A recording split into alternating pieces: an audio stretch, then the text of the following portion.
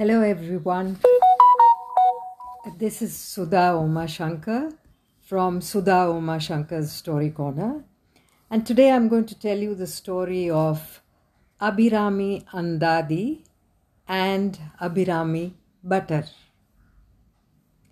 Now this year's theme for World Storytelling Day, which just passed, is Lost and Found, and I would like to share this story of Abhirami Andadi and Abhirami Buttar, a story that revolves around a very celebrated temple in the village of Tirukadayur in South India.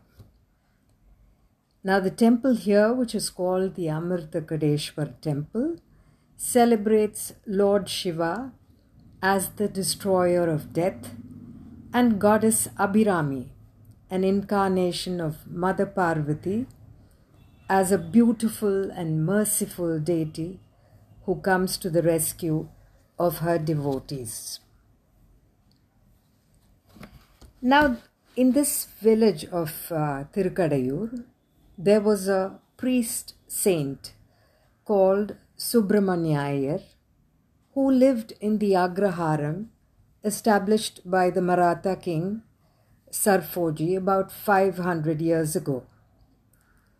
Subramanya Iyer was a great devotee of goddess Abhirami and spent all his waking hours thinking of her.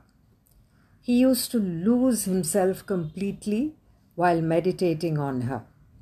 And in fact, he saw goddess Abhirami in every woman. And so he would shower them with flowers and prostrate before them, which behavior many people found strange, but he really meant no harm and his intentions were very, very pure. One day, while Subramanya Iyer was lost in meditation, the king visited the temple.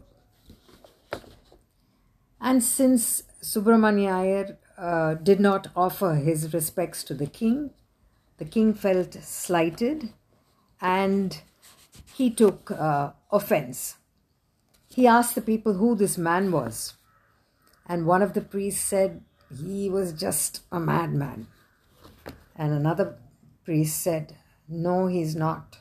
He's a very ardent devotee of goddess Abhirami.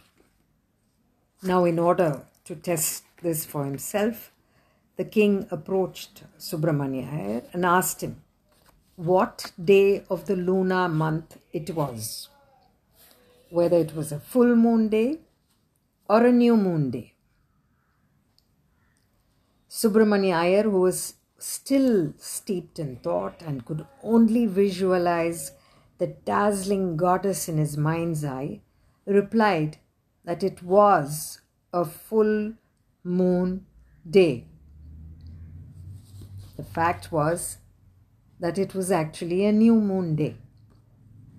The king left in a huff after informing Subramanya Iyer that he would be consigned to flames if the moon did not appear that evening.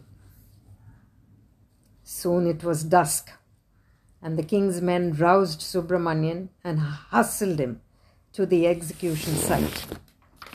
Subramaniam had by then realized that he had mistaken the radiant goddess for the full moon.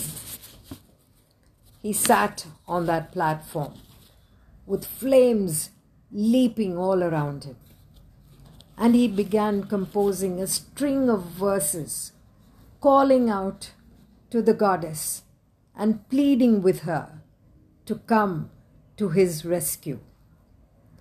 And these string of verses were called the Abhirami Andadi. As he sang the 79th verse, in which he described the mother as a boundless ocean of blessing and as someone who grants liberation to her devotees, a miracle happened. Mother Abhirami herself appeared before Subramaniam and the disbelieving king, and she threw her diamond nose ring into the sky, and the nose ring soon took the shape of a full moon. The king was astonished. He mellowed down and realized his folly. And from then on, he became a disciple of Subramaniam, who came to be known as Abhirami Bhattar. Bhattar meaning priest.